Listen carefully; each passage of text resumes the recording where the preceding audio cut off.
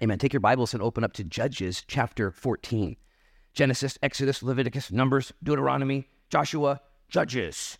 The book of Judges, you guys know, is a period of time where the children of Israel are in the promised land. They finally got there. Joshua led them, Moses delivered them, and now they have a series of 12 judges fighting for them. And it starts with Shamgar, and it starts with Ehud, and it starts with Othniel, and it goes into Gideon, and it goes into Barak and Deborah and Jair and Tola and Jephthah and Isban and Abdon and all these guys. And now we're studying the sad life, listen, of Samson.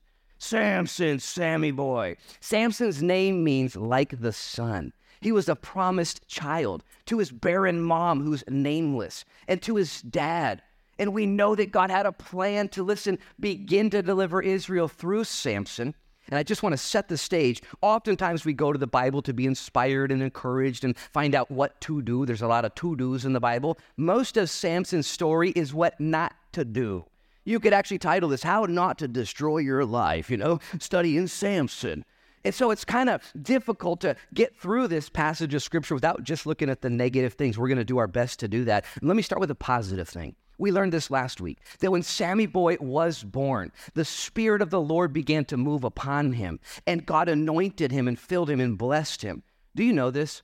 This is how God acts to all of his kids, all his sons and daughters. He wants to bless you, and he wants to fill you with his Holy Spirit right now.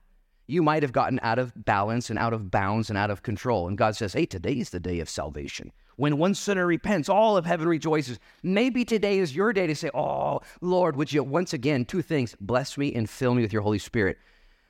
And I promise you, by God's grace and mercy, he will abundantly, more than you could ask or think, pour his Holy Spirit upon you if you ask of it. So don't harden your heart to the Lord in these last days, but instead let's soften our hearts. This is what the Lord wants to do. Let's read verses 1 through 3. This is what we studied 2 weeks ago.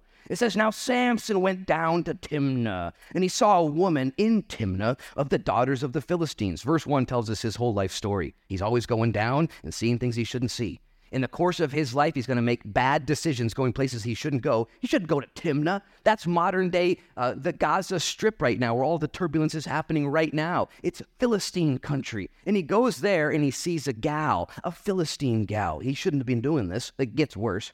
And so he went up and he told his mom and dad, saying, I've seen a woman in Timnah, which is so funny to me. His very first words, his very first quote, I saw a woman. It's like Samson, man, bro, figure it out, dog. I saw a woman. And he says, of the daughters of the Philistines, now therefore get her for me as a wife. Verse 3, then his father and mother said to him, isn't there a woman among the daughters of your brethren, or among my people, that you must go and get from the uncircumcised Philistines? And Samson said to his father, get her for me, for she pleases me well. Man, he would not submit, listen, to the authority that God had put in his life. You see, Samson wasn't his own self-made man. God had given him systems of accountability, systems of leadership above him, namely his parents, his mom and dad, and also God and his friends. We learned this 2 weeks ago, that Samson was a judge. He was in charge. He had authority. Listen, you all have measures of authority right now. If you're a license driver, there's some authority, but you have government and accountability above you. If you're a homeowner, if you have money or paychecks, or if you're a citizen of this country, you have great authority, but you also have accountability there to keep you and others safe.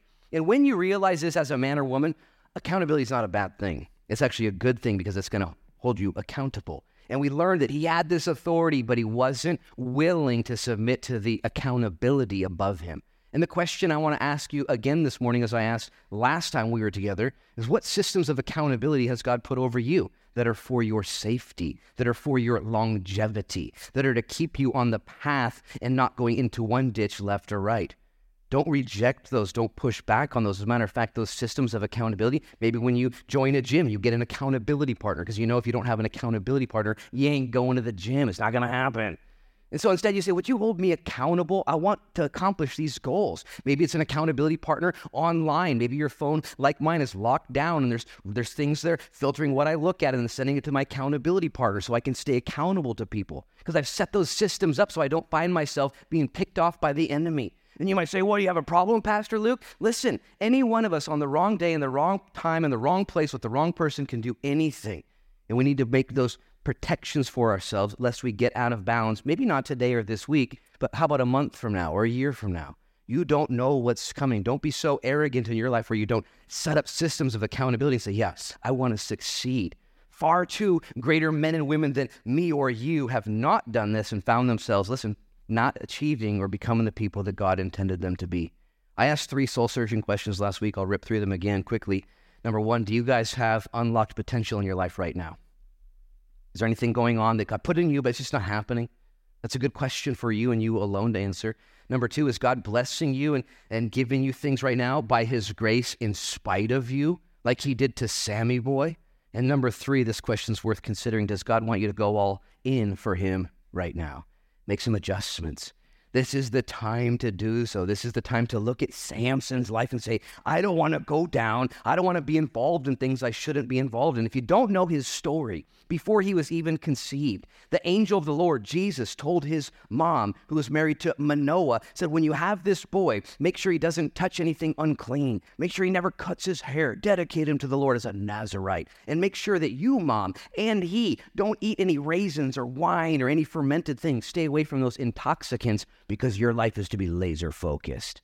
And now we're going to see Samson, one after another, violate these directives that the Lord had put upon his life. Man, such a painful story, but I'll tell you what, he has made the Hall of Faith. Hebrews chapter 12, 11 lists the men and women of the Old Testament that God says they're in the Hall of Faith. They lived by faith. An imperfect life for sure. That's good news for me. Hopefully it's good news for you. I want to be considered a man of faith. Do you want to be considered a person of faith? I hope so. How many of you guys want to be considered a person of faith, but you have an imperfect life? Raise both hands. Now your head spinner, by God's grace and by his mercy alone. And I believe we can learn a lot from Samson. It was the Spirit of God. Sometimes people think Samson was ripped and, always doing push-ups and could do pull-ups all day, and, on creatine and had a protein, secret sauce. I think he was a very normal person. I don't think he was anything to look at that you would know he was in. As a matter of fact, they were trying to figure out his secret towards the end of his life. They didn't know what it was. It wasn't his muscles. It was the Spirit of the Lord. This is huge. It was the Spirit of the Lord. You know what you need? You know what I need right now more than anything else? We need a move of the Spirit of the Lord in our lives personally, in your addiction and your problems right now, your challenges. You don't just need to pull yourself up by your bootstraps and work harder. It's not going to work. What you need is a move of the Spirit of the Lord.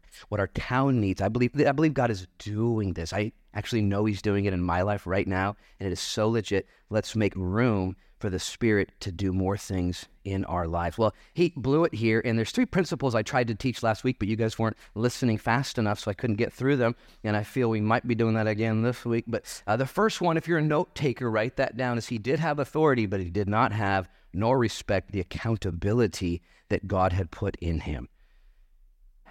Now, this is going to get him in trouble. It's going to get him off. It's going to get him in the ditch. It's going to get him where he doesn't want to be. But we need to also know that no matter what we do, God is always working, and he's always wanting to partner with us. Sometimes we miss those opportunities, don't we? Sometimes we're just not ready. How many of you guys ever missed an opportunity to partner with the Lord? You just weren't ready. Maybe you weren't willing. Maybe you weren't aware. So many reasons why you and I miss opportunities to partner with the Lord, but God always will position us forward. And here's the good news. You can write this down. God will always outweight you. God will always outgrace you. He will never leave you nor forsake you. He will chase you down. And you might waste a year or a decade or more. And God will be right there at your door saying, you ready yet? You ready yet? I ran from the Lord for 12 years. 12 years, and I ran pretty good. I was pretty fast. If you know what I mean. And when I stopped running, the Lord was right there in my face. He said, are you ready to go? I've been chasing you. I've been walking with you. And I'm ready to take you now where I designed you to go. Walk with me, because he who began a good work in you will be faithful to complete it. He's going to provide for you, and he's also going to guide you. But if you don't honor that authority, you're going to get in trouble. Now, here's the thing. We've all been in trouble before. Nobody likes to be in trouble. Raise your hand if you've been in trouble before. Raise your hand. Okay, raise your hand if you're in trouble right now. I'm just kidding. Don't do that. Don't do that. We're all in trouble a little bit. The Bible tells us in Hebrews chapter 12 that if you're in trouble, it's a good thing. It means you're a child of God. It means that God is disciplining you, and he's making you more like him. And the fruit of what you're working through right now is going to be peaceable righteousness. You're going to be closer to him and more like him. There's trouble being stirred up, being identified in your life right now. Don't resist that correction. It's not fun. It's not easy, but embrace it. Be vulnerable. Find some people around you that you might even be able to pour into your life and say, what do you see? What's it like being on the other side of me? What's it like being married to me? What's it like working with me? What's it like being my friend? But I want to know. And it might hurt. It might be surprising.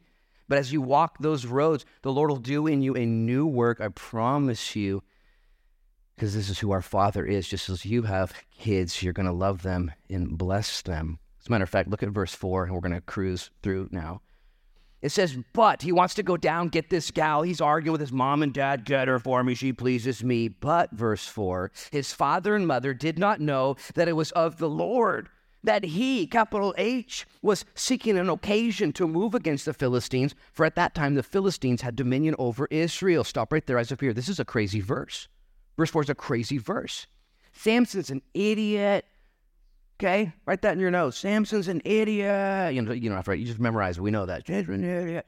And what's God doing? God's like, yeah, that's my idiot kid. I'm going to use him though. Check this out. And what verse 4 says is that Samson's making all kinds of mistakes, and God's allowing those mistakes to be made in order to get Samson deeper into Philistine country, in order that Samson can then take the Philistines down one person at a time. God is actually redeeming evil and causing good to come from that. Okay, we're going to call this the sovereignty of God principle, that no matter what we do or don't do, no matter what you do or I do, God will be sovereign and do what only God can do. This is a mystery, but it's a great confidence. Now, there is some ditches on either side of the sovereignty of God, so we're going to get in the weeds real quick. I don't want you to get all messed up, so put your boots on, put your helmet on, okay? In the sovereignty of God, you could accidentally say, well, if God's going to do what only in whatever God wants to do, well, then it doesn't really matter what I do.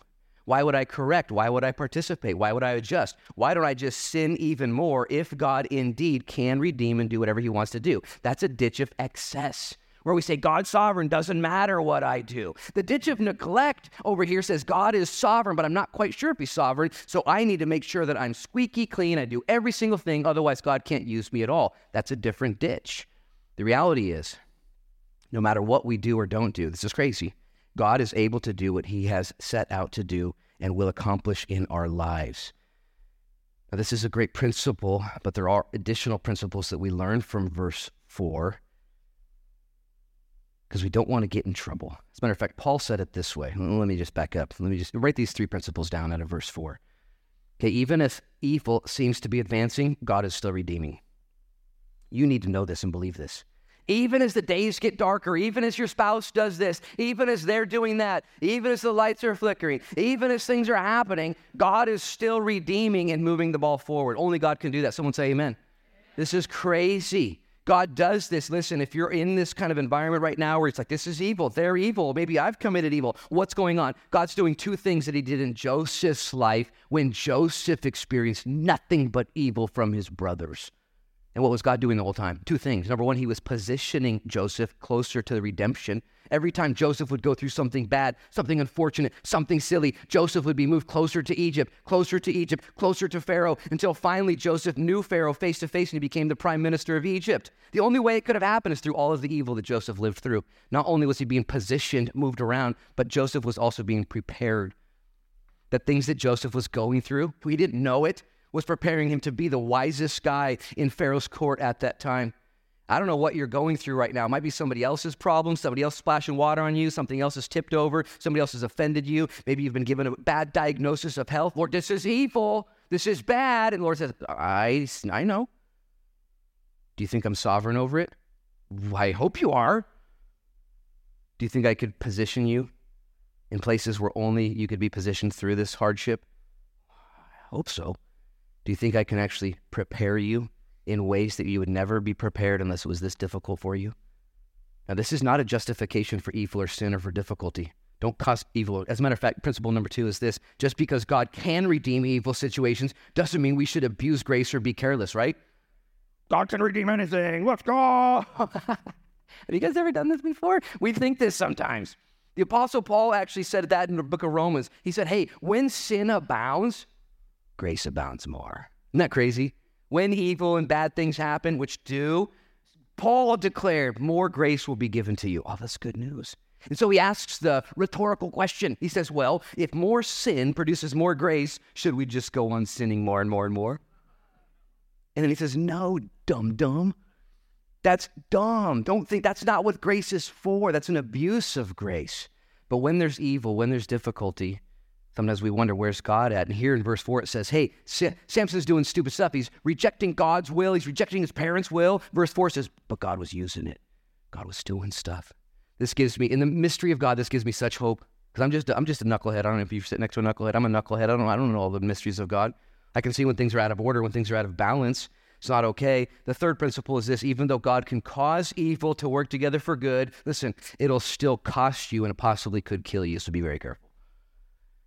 Remember Haman in the book of Esther? He was evil, doing evil things, and God was allowing that. He was actually allowing all that to happen, to use Esther and Mordecai, to preserve the name of the Jews. And he was using this evil decree and all the rest, and in the end, it killed poor Hammy boy. It killed Haman. And I just want to put that warning out there, both of one of repentance and correction. You don't want to get hammered. You don't want to get in trouble. But if there is evil going on, just wait for the end of the story. Don't give up. Do the next right thing. See what the Lord wants to do here. We're going to see Samson make a series of bad decisions. Let's see what happens next. It says in verse 5, it says, so Samson went down to Timnah with his father and his mother. Bad. And then they came to a vineyard of the of Timnah. And it says, now to his surprise, a young lion came roaring against him, and the Spirit of the Lord came mightily upon him, and he tore the lion apart as one would have torn apart a young goat, though he had nothing in his hand. But he did not tell his father or his mother what he had done. What in the world? Guys, catch the scene. He's going down to get a girl he shouldn't be pursuing. That's strike number one. And in order to get there, he goes through a vineyard, a little shortcut. He had been specifically told, stay away from vineyards, stay away from grapes or intoxicating things. And here's the simple principle. Uncorrected compromise always leads to more compromise. Every time we don't correct or repent our compromising situation, it's only a matter of time till we find ourselves going from one dumb thing to the next dumb thing. Someone say amen. This is what happens. You must correct your compromise or you're going to find greater compromises happening. We've all experienced this. We've all done this. I'm never going over there. 1 step, 2 step, 3 step, 19 steps later, like, how'd I get here? And I own property. You know, what the heck? Does this happen? This happens to all of us. Here's the funny part to me. He's walking through this vineyard. He's separated from his mom and dad at this point. We know he's gone ahead or whatever the case may be. Maybe they wouldn't go through that. Maybe they had more integrity. But all of a sudden, a young lion comes out of nowhere to rip him apart. And it says it surprises him. Now, when I read this, I'm not surprised at all. You guys know, Bible students, that lions in this fashion speak of the enemy who prowls around seeking us to devour us. Here he is from one compromise to the next compromise. He wants this girl, shouldn't be doing that. His parents say don't do it. He rebels against them. Now he's in the vineyard, and all of a sudden he's getting attacked, and he's surprised about it. When I see my friends doing silly things and getting silly prizes, I'm not very surprised. Are you surprised? And sometimes in my own life, though, I'll be doing silly things and about to get silly prizes, and we're shocked. I can't believe this is happening to me. Like, where's this attack coming from? And the Lord says, what's wrong with you? What's wrong with you? Don't be deceived. You reap what you sow. It's a principle. You can't sow to the flesh and then pray for a crop failure. It doesn't work that way. When you sow to the flesh, it will produce a harvest of death and corruption and whirlwind and sadness and sinfulness and all these things. And here we see he's walking around hoping it's going to be a good shortcut through an area where he's forbidden to go get a girl he's forbidden to hang out with, and his parents where he's forbidden their counsel, and he gets attacked. But notice verse 6. It says the Spirit of the Lord came upon him mightily, and he grabbed that lion and tore it apart as if it was a young goat. Some of your Bibles say young kid. That means a goat, just in case you want to know. He tears it apart like a young kid. And he didn't even have anything in his hand. I just want to once again say thank you, Jesus, for your grace and mercy in our lives of compromise and mistakes where we find ourselves getting attacked. If you and I were writing the story, maybe we would have killed Samson right here. Kill him, you know. Let the lion kill him. But instead, when the lion, which he deserved to be clawed to death, came upon him, God says, I'm not done with you yet. I'm not done with you. My grace and mercy are sufficient for your needs. Have you blown it? Have you compromised? Has one uncorrected compromise led to another? And now you're addicted to something. Now you're in a relationship you shouldn't be in. Now you've done things you wish you would have done. You can't go back. There's no time machines. What do I do now? Lord, I feel like I'm being attacked. Would you deliver me? And the Spirit of the Lord will come upon you mightily. and he'll deliver you by his grace and mercy. This is the good news of the Lord today. This is what he wants from you. But I do want to underscore the second principle of Samson's demise and his continual failure. Not only did he have authority, which we all want, we all have, no accountability, but he also had power and no purity. He didn't value the strength that comes from purity. God had given him power. He was a powerful man. He was a he-man with a she weakness. And he didn't take God's power to overcome his problems and his temptations. All of us have some measure of power that goes along with our authority. And if we don't value purity in our lives and our eyes and our ears and our minds and with our hands and with our feet, if we don't value moving forward purity, your power, listen, will become ultimately, eventually powerless. We've seen this. We're going to see it kill Samson eventually. His lack of purity, coupled with his great power, will ultimately take his life from him. This is exactly what sin does to you. This is exactly what sin does to me. It takes us down. It takes strong men, the Bible says, and makes them into crusts. And I love how he's surprised. I'm not surprised. Isn't it crazy how our sin confuses us? We don't see things the way that everyone else sees it. Some people might see you in your life and they see things differently. Like, what are you doing? What are you talking about? Why are you going through the vineyard? Why are you doing these things? Aren't you exactly forbidden to do these things? This is why we desperately need accountability partners that we love, that we trust, that are humble enough to come wash our feet when we've walked off course and gone in the mud. He shouldn't have been doing these things. He wasn't correcting his compromise, and he was about to pay the ultimate price. And I just want us to settle into that. I'm studying through this in my own life right now. Like, I get to take a deep dive. I got to read commentators and read commentaries. Commentators sounds like a meal. I'll take the commentators. And anyways, and I'm studying this out, and God's asking Luke Frechette, 45 years old. He's like, Luke, how do you want to go? How do you want your life to end? How do you want your adjustments to be? Are you surprised right now at anything in your life, Luke? Are you taking this seriously? And the power that I've given to you, the authority I've given to you, where's your accountability? Where's your thirst and hunger for righteousness? And as we develop and as we grow and say, yes, Lord, I want to take these things seriously in my life. And here's the problem. We all love a little bit of power. We love the freedom that comes our way. But without a hunger for purity, we're going to just make mistakes. We're going to run all over the place. Remember Justin Bieber a couple of years ago when he was kind of losing his mind? Remember that? He had all this power and all this fame. He's a young man. He's just running. He's getting arrested and all these crazy things.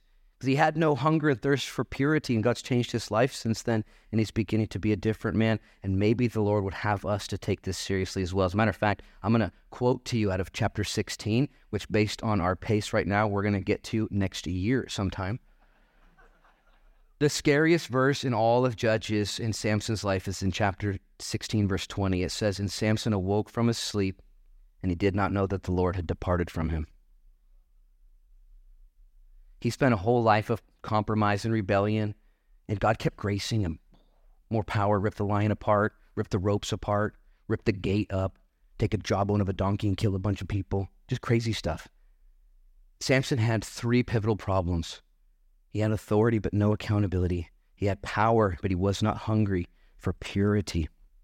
And ultimately, his purity and lack of purity led to a lack of power in his life. Let me just read to you a verse out of the book of Proverbs as it pertains to purity and how important it is. It says, "Now therefore listen to me, my children. Pay attention to the words of my mouth. Do not let your heart turn aside to her ways," speaking of impure things. "Do not stray into her paths, for she has cast down many wounded, and all who were slain by her were strong men, for her house is the way to hell, descending to the chambers of death." This is sin in its darkest form. And it takes out men, and it takes out women, and it takes out people. And God's grace is here right now. Maybe you're being attacked by a lion. Maybe things are out of control in your life, and you will, Lord, help me. And the Lord will give you grace and mercy. And while we have the time today, I want to just put one more thing out there from Samson's life. We're evidently not going to finish the chapter like I had intended to. The third thing that Samson didn't have in his life, the thing that he worked on and God gave to him, but he was not able to fulfill, is he was dedicated, but he was not devoted. Samson was a judge. He was a warrior. He would kill Philistines, bad guys, his whole life. He did keep his hair long until he didn't. He was dedicated. He showed up early. He stayed late. He said yes to everything. But listen, we see in the study of Samson's life, you know what Samson didn't have? Any devotion to God. Only twice does he ever pray. Twice. One time after he kills 1,000 men with the jawbone of a donkey, and he yells at God, and he prays, and he says, I need a Gatorade. I'm thirsty. It's like a baby prayer. I'm thirsty. That's his only prayer. Until the day he dies. Chapter 16. When he finally prays, the first devoted prayer we have, Lord, take my life. Use me this one time. And the Lord takes his life and uses him. And our devotional prayers begin with that. Right now, Lord, take my life. Right now. Use me right now. Forgive me for my sins. Use me. Lord, I don't want to have it my way. I want to learn from Sammy boy. He had dedication, but no devotion. And can I encourage you, encourage me? The biggest thing, the most important thing, maybe the only thing that matters about you right now, moving forward in Jesus Christ, is your devotion to him, not your dedication. Maybe you are dedicated. Maybe you're religious. Maybe you would never do certain things and you would always do these things. But the Lord might say to you, as he warned us, one day he's going to be faced with a bunch of religious people. And he's going to say, I don't know you. We did miracles in your name. We led churches in your name. We led organizations. I was on a board in your name. And the Lord says, why? Sorry, I don't know you. Well, I don't know you.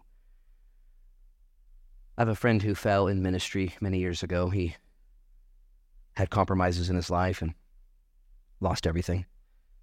And through God's grace, after many, many years, he was restored to his family. He was restored to ministry, believe it or not.